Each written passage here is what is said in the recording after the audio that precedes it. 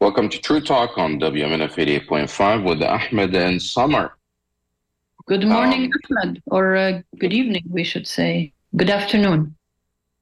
Good morning, good evening, and good afternoon all at once. I don't know how many time zones you are in, but I'm glad that you're here. We're live and we're broadcasting, and we want to remind our listeners that our fund drive will be coming up, not next week, but I guess the week after that, for True Talk. So we'll be counting on you to support us. And I also want to thank all the Circle of Friends members that I met last Saturday at Ella's for the Circle of Friends celebration. And it was awesome to see you guys there. And thank you for your continued support. If you want to join the Circle of Friends, where you make a monthly donation to help continue sustaining WMNF, we'd love to have you. You can always go on WMNF.org to sign up or call us at 813-238-8001 and ask about the Circle of Friends program. Samar, on today's program, what do you have lined up? Actually, we have a very interesting show, Ahmed, inshallah, God willing. We're going to be talking about the largest Palestinian literature festival ever held in North America.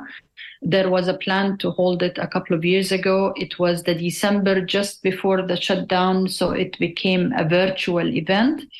It's held in Penn University, Philadelphia, and it should start tomorrow, I think, in the afternoon. My dream was to go attend it, but I'm traveling in a few days after that, so it would be very difficult. So we will be talking about the largest literature festival, I would say, in all of the Western world.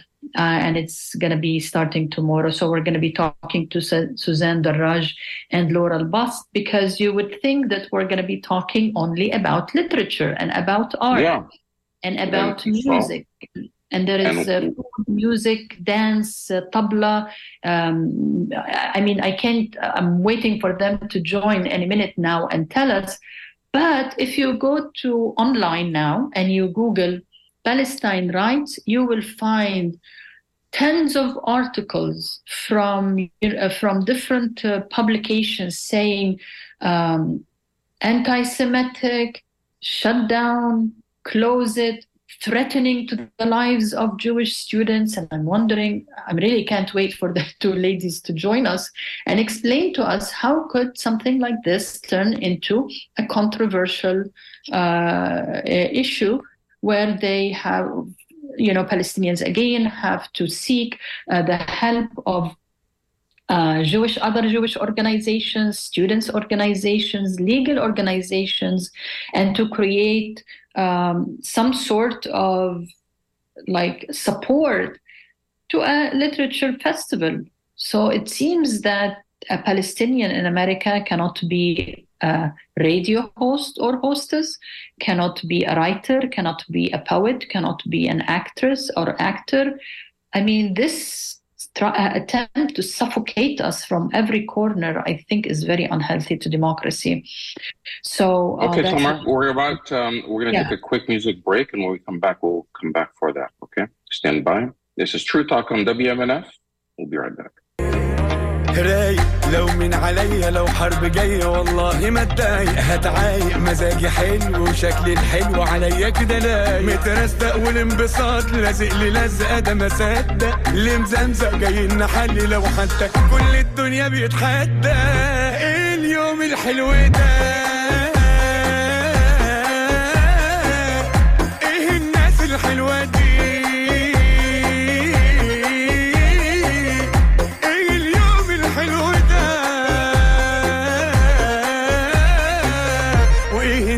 الحلوة دي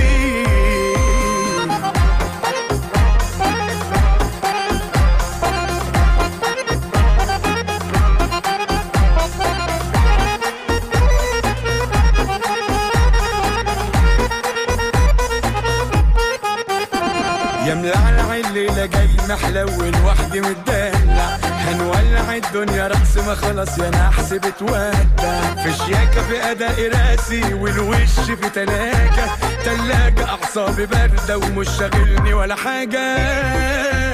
اليوم الحلو ده ايه الناس الحلوة دي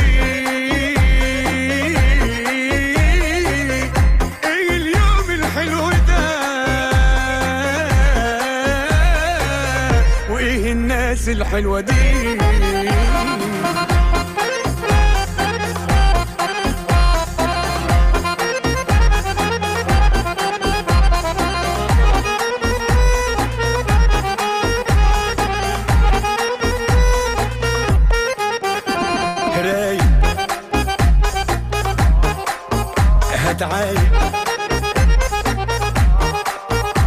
مترستق والانبساط لازق لي لازقه ده ما صدق اللي مزمزق جاي نحلي لو حتى كل الدنيا بيتحرك. Welcome back to True Talk on WMNF and إيه اليوم الحلو ده by Ahmed Saad, Egyptian singer.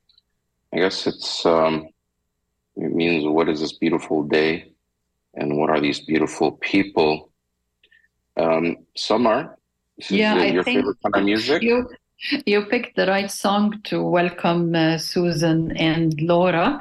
اليوم الحلو ده that we have to talk to these very accomplished ladies. We have to talk to these الناس الحلوة دي. بالضبط. Susan Daraj is an author and she's won several actually awards for her writings, but I think one of her unique productions is a book series called Farah Rocks, and I think this is, if I'm not mistaken, the first time some children's stories have a Palestinian American character, and this Palestinian is Farah, and she's smart, brave, and funny. So we're going to be talking to Suzanne because she's also the director of publishing of the Palestine rights literature that you and I mentioned. And also we are joined by Laura Al-Basit, who's a Palestinian journalist, photographer, editor, media analyst, and she has been published her pieces in most important publications.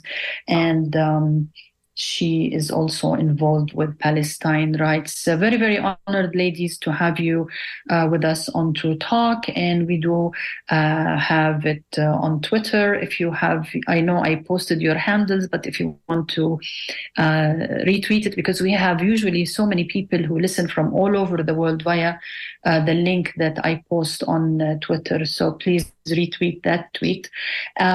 And I want to start with Susan, if I may. Can you explain to our listeners, because before you joined in, Ahmed and I tried to give a brief on the conference and the controversy, but I want to start with the idea of Palestine rights. Who is the brainchild? This is the brainchild, I know, of a Palestinian author, but what is Palestine rights? Why it is significant, why it's important, and it's starting tomorrow, I think. So go ahead, Susan. Hello, thank you both for having me on the show. It's really a pleasure to be here, and it's especially wonderful to be here with Laura as well. Laura and I became friends during this endeavor of putting together Palestine rights, and I'm a great admirer of hers at this point, and happy to be here with her, sharing the good news about our festival.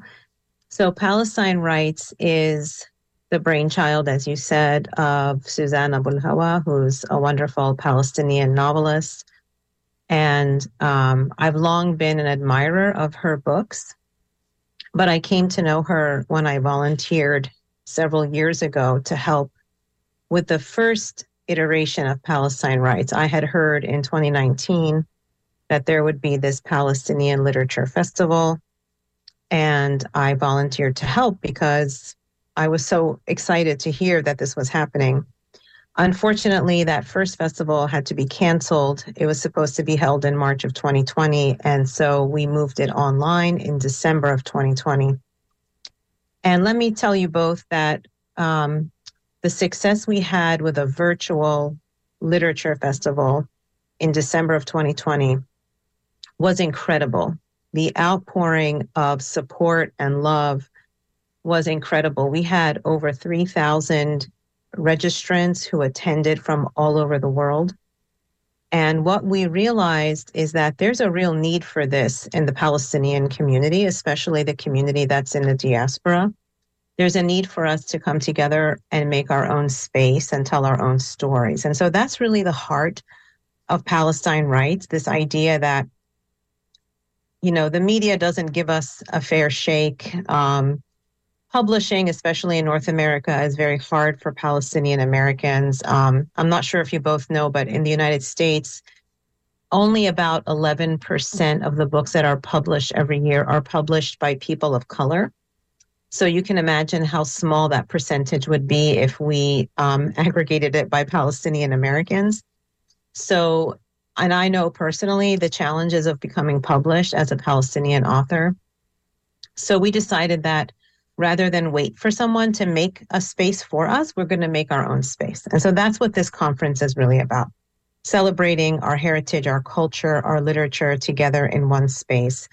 And hopefully you can see from the program that we have an incredible lineup of speakers. Yes, actually, yeah, I want to tell our listeners that they, as we speak, they can go to palestinerights.org and they can have a look at the details. But Susan, I would like you to tell us, I know there are maybe 100 participants, but what is the program? It has poetry, authors, novelists. It's not only really literature, it's way more than that. It's like a cultural festival.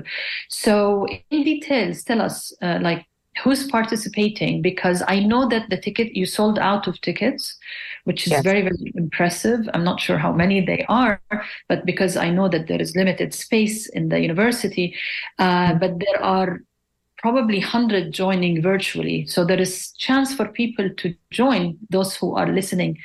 So tell us what's in this program, when it's starting and when it's ending, and what should people expect? Sure. So actually we are expecting about 1,500 people in person. We actually had to create some overflow space to hold people. So we had to put a hard stop to ticket sales at that point. Yes. Oh my God. And we actually have over 300 people now so far registered to view some of the live stream sessions. That is still open. If you go to our website, you'll see the opportunity to register to watch the live stream for some of the sessions. And so I welcome people to do that. That number is growing pretty rapidly. So what is the program like? And Laura can tell you about this as well. We have a wide variety of programs, but at the heart of the festival is the idea of storytelling. And we see that there is storytelling in lots of different art forms. So we have panels on poetry, on novels, on memoirs. We have panels focused on children's books, right? The importance of children's books. We really believe that Palestinian children and all children need to see themselves in books. This is something I'm very passionate about. And so we have a variety and a diverse lineup of children's speakers. We have Wafat Ghanem, who is the foremost scholar in America on the history and art of Tatriz, Palestinian embroidery. And we believe that there is actually storytelling in that art form. You know, there are lots of storytelling that goes on in creating that kind of art form. So yes, there's a wide variety of cultural genres being covered, but at the heart of all of them is storytelling. We have, I'm very excited that we have renowned speakers like Ibrahim Nasrallah coming, Ghada Karmi is coming, Hussein Yassin, Salman Abu Sittah.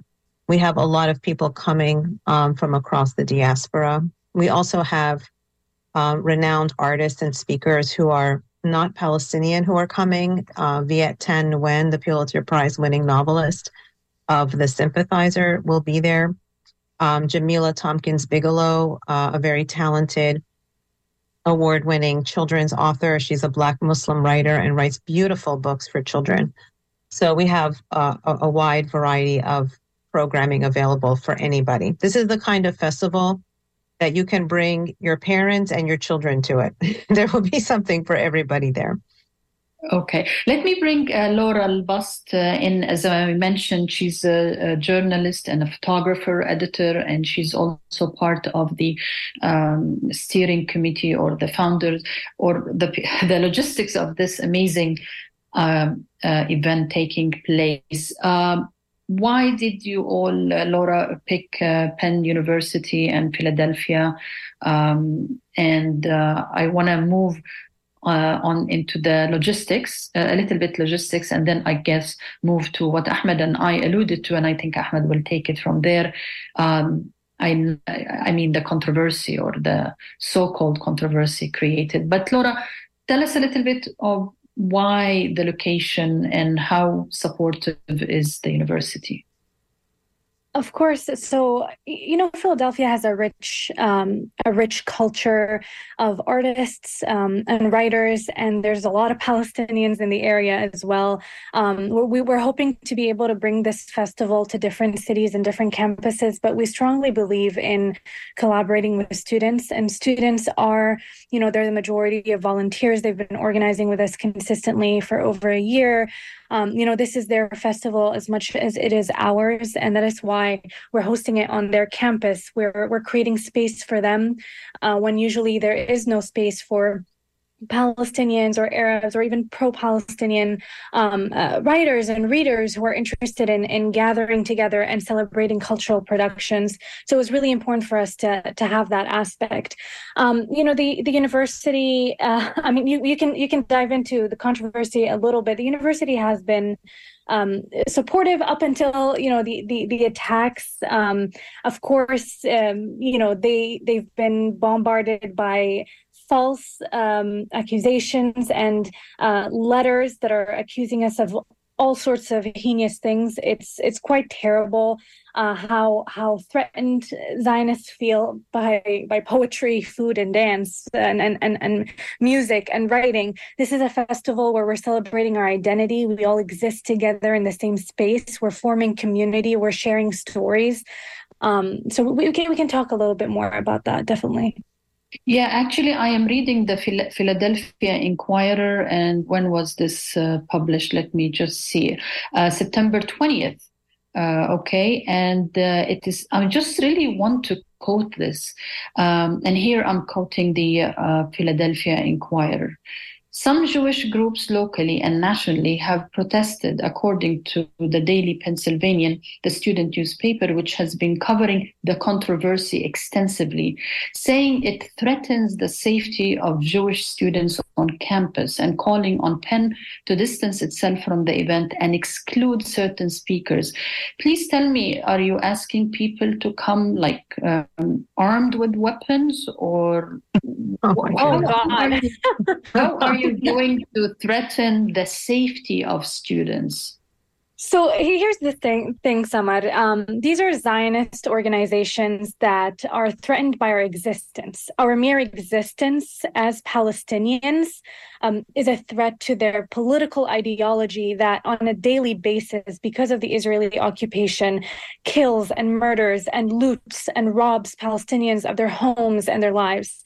And I think the missing thing from all this, from all the discourse and all the media coverage that has been going on against the festival is the Palestinians. Nobody has spoken about the Israeli occupation. Nobody has spoken about the policies. Since when is criticizing a military occupation, since when is criticizing oppressive policies of a Zionist government a threat? Don't we criticize other governments for other things in the United States? Is suddenly that a threat to speak for ourselves? I think controversy is a ridiculous word. I don't think it's controversial that I exist as a Palestinian, and I think it's ridiculous that these attacks are happening. I do want to repeat that, this is a storytelling event. We have sessions where we're reading books and we're singing together and we're listening to poetry and we're looking at art. We have an art exhibit. We have food. We're existing together in community. we're not talking about anything that could threaten anyone. On the contrary, we're even inviting people to come in and join us in this space and see for themselves. I think what has happened is, there has been a lot of insightful racist campaigns towards us that is honestly Islamophobic, it's anti-Palestinian, it's anti-Arab. There's been mobile billboards on campus. There's been actually branded iced tea cans, basically accusing us of anti-Semitism. And I think what I want the listeners to hear here is that anti-Semitism and anti-Zionism are not the same thing. We have existed with the Jewish people for very long. My great-great-grandmother is a Jewish woman. She raised members of my family. This is not about religion. This is not about any conflict of any sort. We are here to celebrate culture. And if by existing as Palestinians, speaking about our experiences of exile and dispossession, and right now, Jenin was being attacked. Last year, Shireen Abu Akleh was killed. Our people are not safe. How is that a threat? How is it a threat to speak up about our oppression? I think it's ridiculous what has been happening. Susan, you can jump. Just joining us. Yeah, go ahead, Ahmed. Yeah, if you're just joining us, this is True Talk on WMNF 88.5 with Ahmed and Samar. We're speaking about a literary conference or literature conference that's taking place in Philadelphia, Pennsylvania. It's called Palestine Rights, WRITES, in Arabic, Philistine Tektib. And we're joined by some of the organizers, Laura Albust and Susan Darraj. And we're speaking about the conference. You mentioned a couple of things, Laura, and maybe Susan, you can add to this. Because a lot of times when we talk about these issues, especially the occupation in Palestine, we have some listeners that are confused when, things like anti-Semitism is thrown around and Zionism and being Zionist. And some of our guests sometimes criticize Zionism and say, we're against that. And before we get back about the conference itself, when you criticize Zionism, and this conference is not even about Zionism, this conference, my understanding is about Palestine. But somehow the groups that are attacking you are self-proclaimed Zionist organizations. So you're not picking this fight. You didn't start this to start criticizing these groups, but they're going after you, and now you're responding to that, and they say, "Oh, look, you're attacking Zionism." So, what is Zionism for our listeners, or what is your understanding of it, Susan? Well, Zionism is a political movement, and it resulted in the establishment of the state of Israel. And, the Israeli state has had a military occupation of Palestinian land for decades now. And we are allowed to say that we are against that. And so, but we're not even saying that in this conference. This conference is about us. And so I just want to back up a second here and say that when we are forced to confront charges of anti-Semitism, what does that do to us, right? It's an old method of putting us on the defense and making us defend ourselves and making us actually narrow our narrative down to this attack and answer this attack. If you believe that simply being Palestinian and appreciating Palestinian poetry and artwork and photography and music, if you believe that that is anti-Semitic, that expression of that is anti-Semitic, then you must also believe that we are a monolithic people who all think the same way. And that's racist. That's a stereotypically racist portrayal of Palestinians.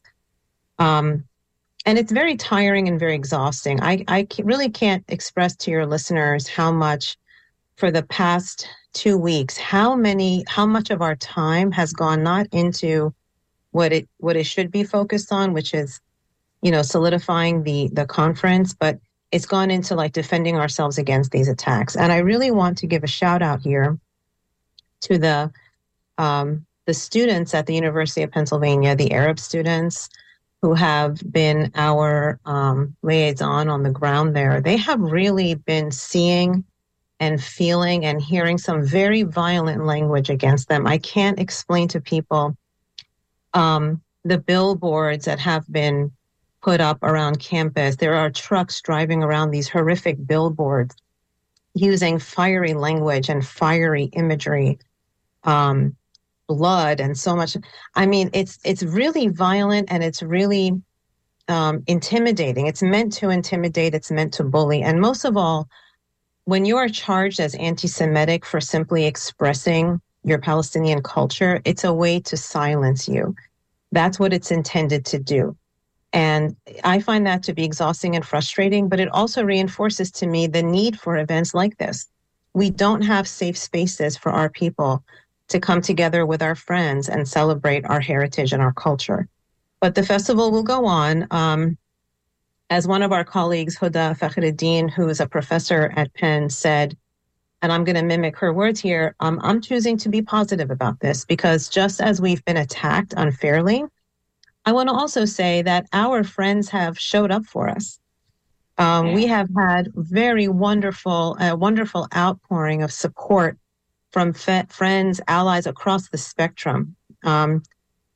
And the letters we've received, the messages the university has received in support of us from the campus community, from the Philadelphia region, from across the country and the world have been uplifting. And I want to thank all those people who are supporting us. You really came through for us. And so I'm choosing to focus on that. That's good. And while you're focused on that, you have groups like the AJC and others that are just in full steam. I don't know, they're dedicating so much resources to redefine your conference and make it about security and other issues.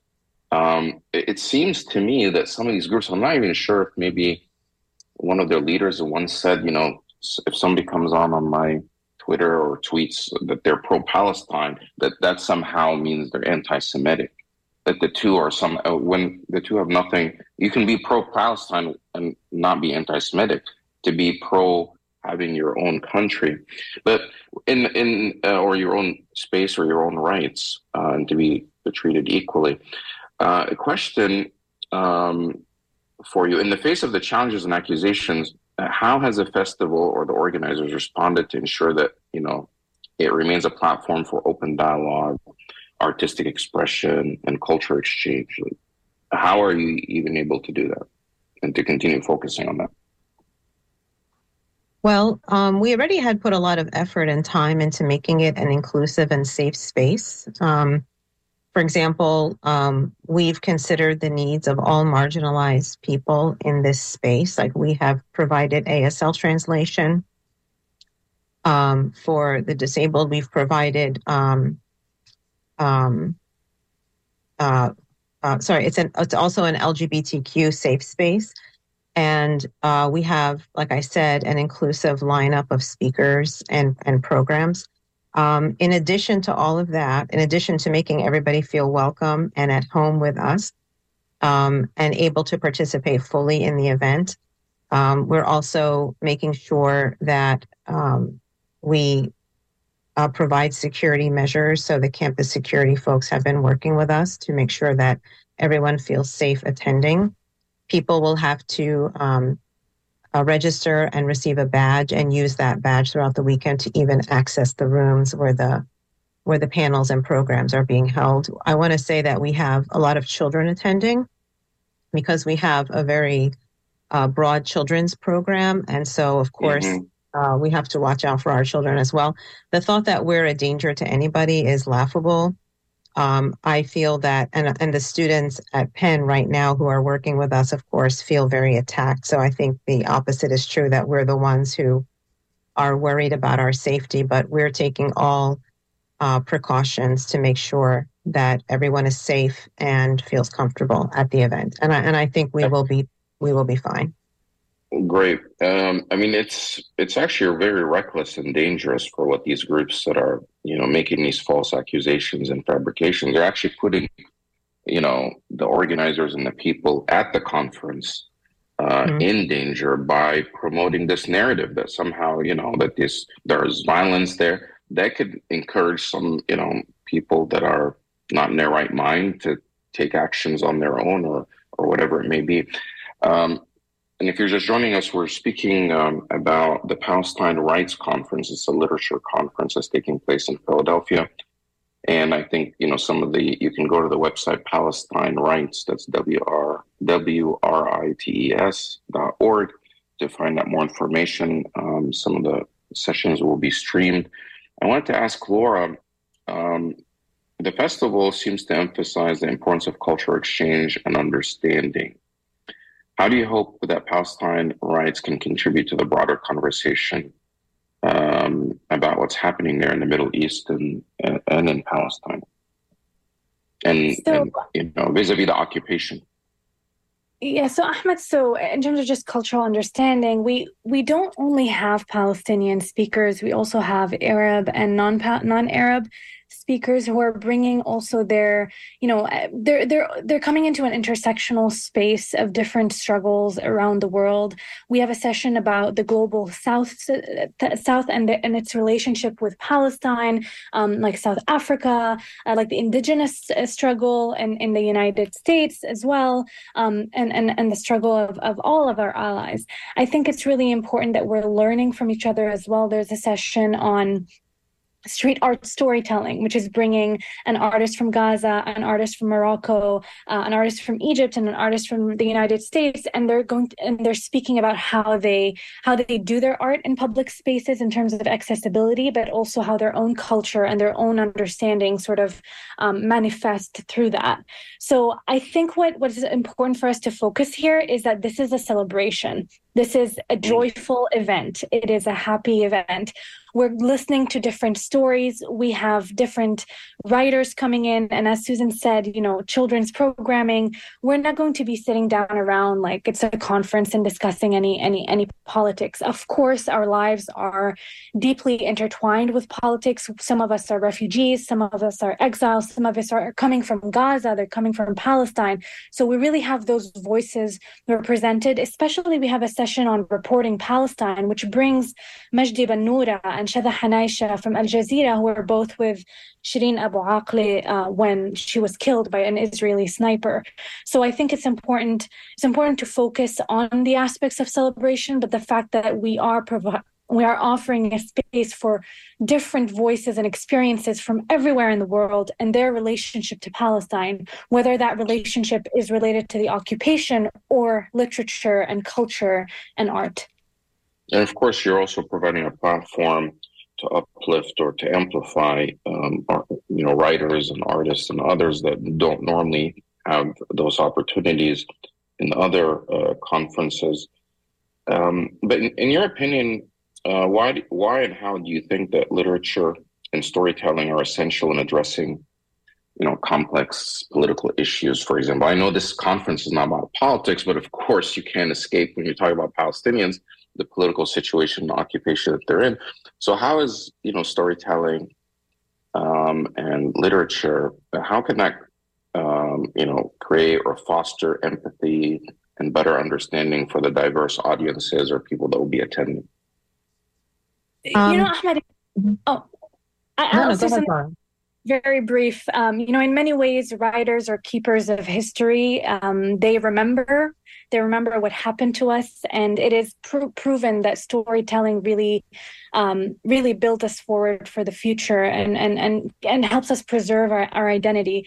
So literature and storytelling are very, very, very important in preserving our memory and the memory of our ancestors, but also in building our own future as Palestinians. And I'll let Susan speak more to it. She's the writer here, so I think she can really speak to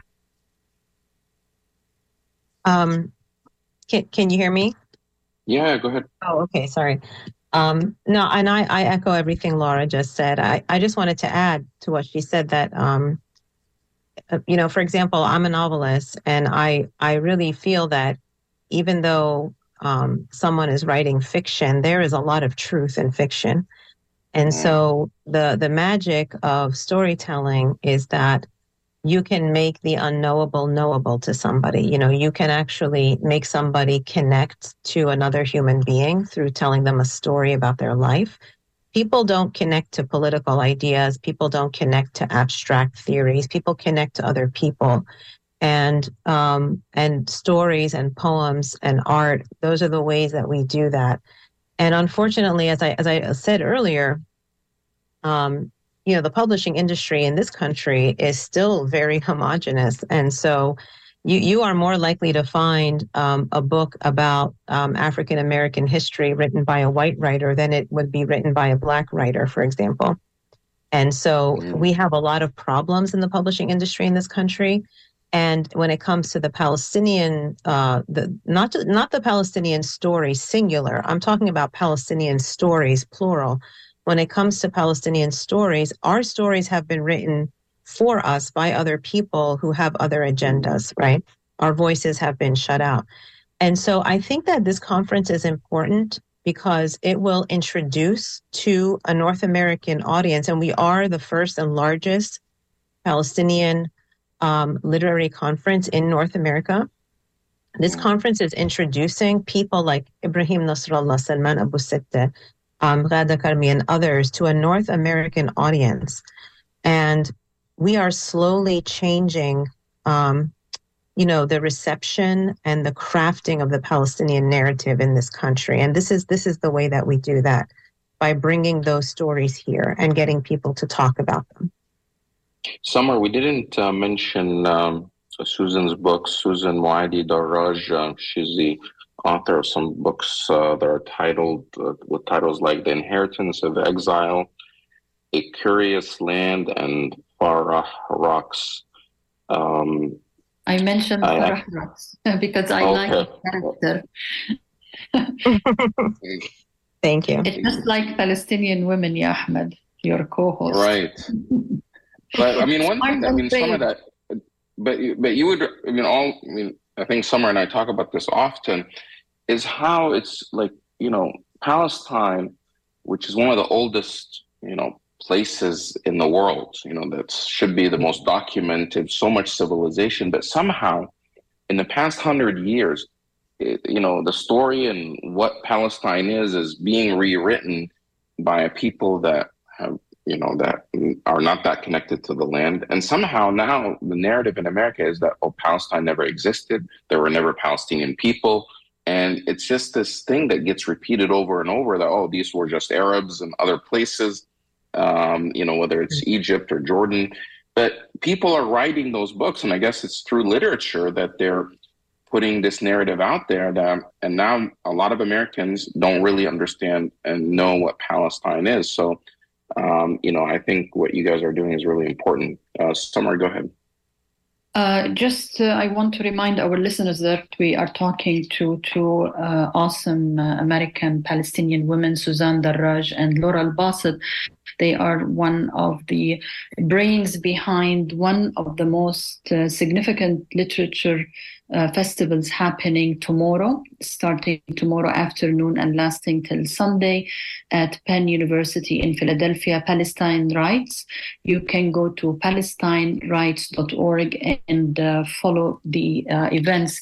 Again, I am looking, ladies, to the media coverage, and then I saw that there were letters actually signed by the some university professors, as well as several Jewish organizations. And I'm looking now at actually the Twitter feed, and I think I'm looking at several Jewish organizations publicly on Twitter supporting the event. Could you mention the letter signed by the professors, what it says, as well as these Jewish organizations that are trying to help you and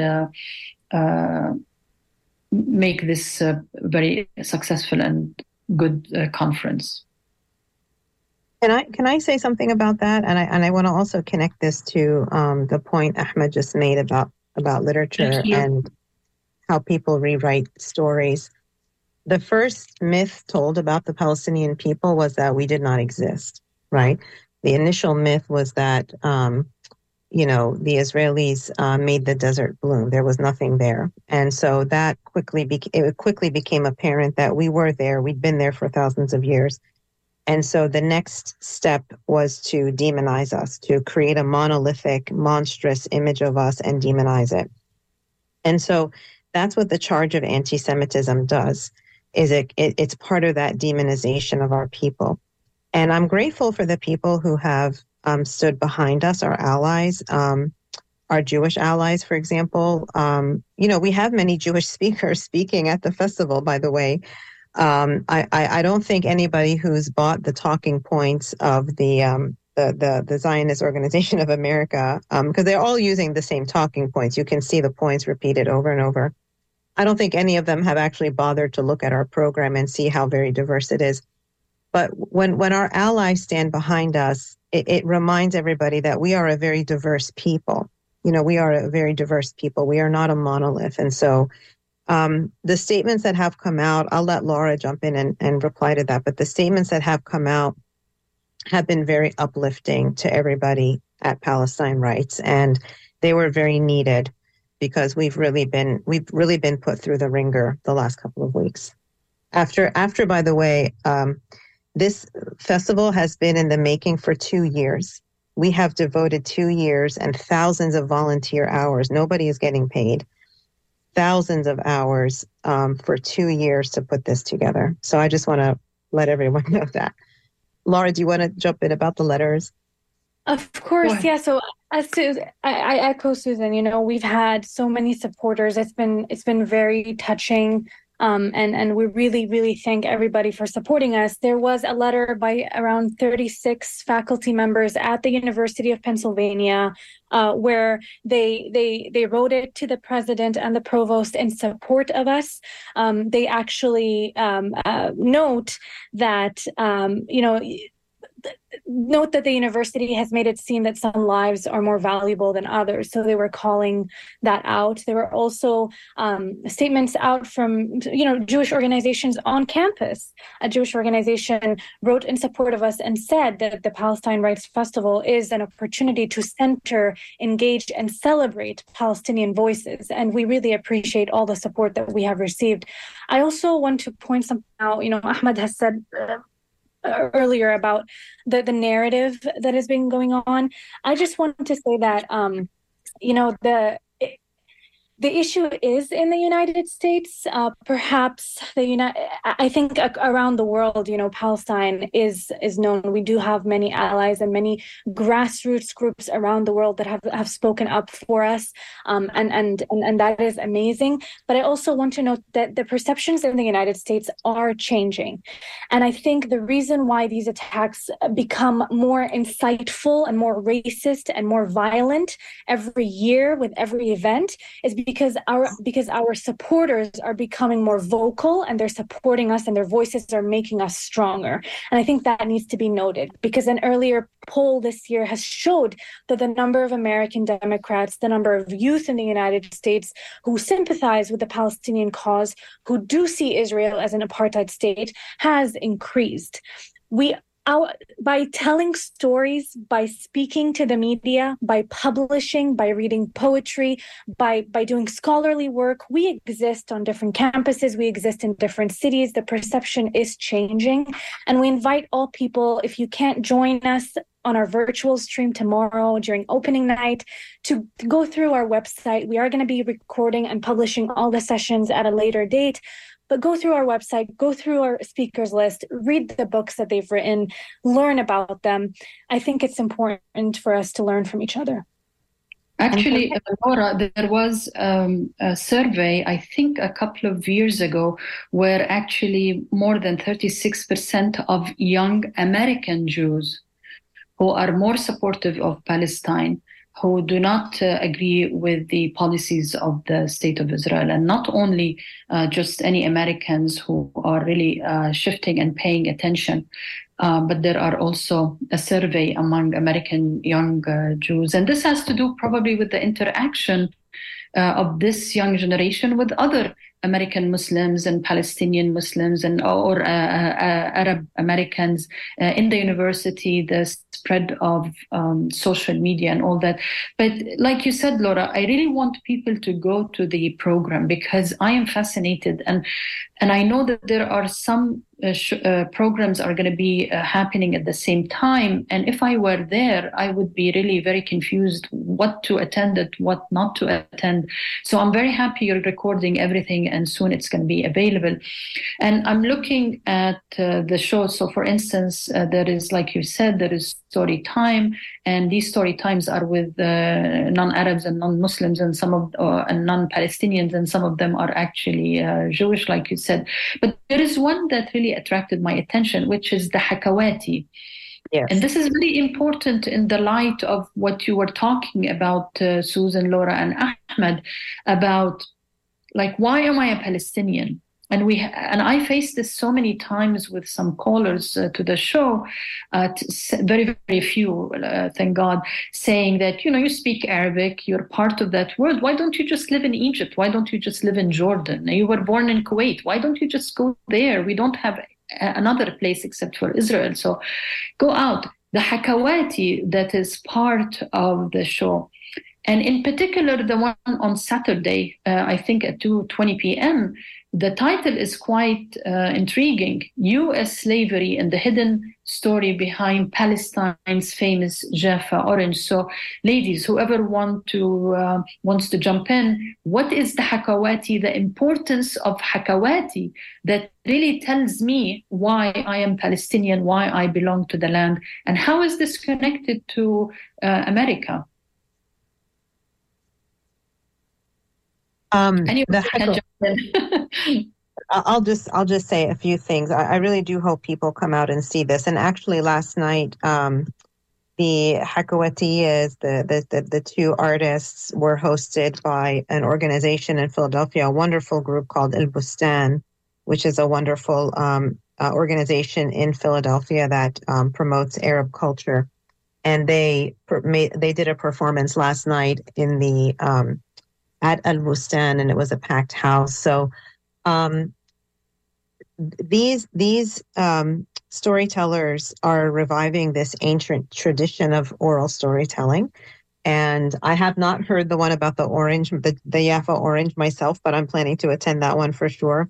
They're telling ancient stories that have been passed down over the years. And again, the importance of these stories are not just that they're delightful and interesting and historically fascinating to listen to, but they connect Palestinian heritage and culture to that region. And so they are like an anchor, right? Culture is like an anchor many times. And so that's what these Hakawatiya stories are actually going to, I think, demonstrate. So yes, these stories are some of the ones I'm very excited to attend and listen to, and I hope everybody will feel the same. Laura, you want to add anything? And I had a question also before. I know Ahmed needs to jump in and we're wrapping up. We have like 6 minutes to go. But Susan, you mentioned, could this like be an annual event? I know from looking at the program and the people participating, it's probably, like you said, 2 years of work. But could we see this in different states, different universities annually, or you think every couple of years, or what? Everyone who attends will receive a survey about the different sessions they attended and their feeling overall about the festival. And I think what we'll see is a demand for this to happen on a more regular basis. I'm hoping every 2 years we will have this festival. We're not sure where it will happen. It may stay in Philadelphia. It may travel. We're simply not sure. But I do think that you will see this become a regular institution in North America. And all the sessions will be taped and available on your website and YouTube, and so people can go back to it? Is that right, Laura? I think so. Yeah. The hope is that we'll be able to provide all the sessions on our YouTube channel. So if you look us up at Palestine Rights, you can actually watch sessions from 2020 that are already uploaded. So inshallah, as soon as the festival is over and we, handle all the recordings, we'll be able to release that. Okay, And may I Ahmed. add one more thing, if I Yeah, may? please. Speaking of literature, yes. So a couple of years ago, Palestine Rights decided that because the publishing industry here is so not inclusive of Palestinian voices, we wanted to provide a platform for Palestinians to publish their work. And so we actually established Palestine Rights Press. And that's actually my role in the organization. I'm the director of Palestine Rights Press. And we are publishing our first book and launching it at the festival. It is a reprint and an Arabic translation of a beautiful book written by Ani Kanafani, the widow of Ghassan Kanafani. She wrote this book, a biography of his life, about a year after his assassination. For your listeners, he was a very beloved journalist and fiction writer, a Palestinian fiction writer and poet, and many things.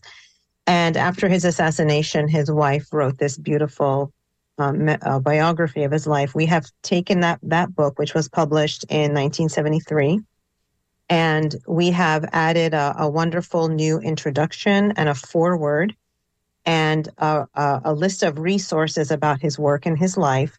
And we've also translated the entire book into Arabic as well. It was written in English.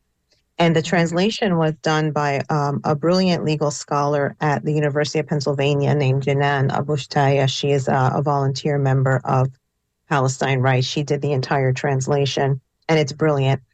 And so we are launching this book at the festival, and it is our way of establishing Kanafani as an important writer. We always knew he was, but kind of cementing him as an important writer here in North America as well. So we are actively changing the publishing industry here in North America. And this is wonderful. Our first book. Thank you. Thank you. Congratulations on that launch that will be revealed at the conference. We've been speaking to Susan Darraj, an Palestinian American author, and Laura Al-Bust, who's one of the organizers at the Palestine Rights Literature Conference that's taking place starting tomorrow in Philadelphia. To find out more, you can go to palestinerights.org. And in the last, you have maybe 45 seconds or a minute each to answer this last question. What message or takeaway do you hope attendees and participants will leave with after experiencing the Palestine Rights Conference? Well, go ahead, Laura. I think we are honoring a powerful cultural legacies. Through this conference, we are committed to cultivating and affirming an intergenerational space for all culture workers, creatives, and writers. And as I said before, this is a joyful event. It's a celebration, and we're very excited to be there together in community. Susan, what takeaway? I hope that people leave this festival with the feeling of knowing that the Palestinian people are an ancient, beautiful people with a beautiful and brilliant heritage. And we will be happy to welcome you. Everyone is welcome at this festival, and it is going to be, as Laura said, a true joyous celebration. How can our listeners get involved or support the festival? Laura? Well, follow our pages. Tune in on opening night for the live stream and share. That will be on palestinerights.org? Yes, so at palestinerights.org, or you can go to our social media. We also have information there about the live stream. Okay. Also, read us. Do what? Read us. Read our books. Read our authors. Okay, so are there book recommendations on the website too? We actually should get that up as soon as possible. Yeah, okay, that's a great idea. So the website is Palestine, because a lot of times especially when we're doing the shows, and people and during the time of crisis about Palestine, and people want to read something, they want to watch something. It would be nice to have a solid list of go-to resources. But we're out of time. Thank you so much for joining us, and also for our listeners for being here. This is WMNF Tampa.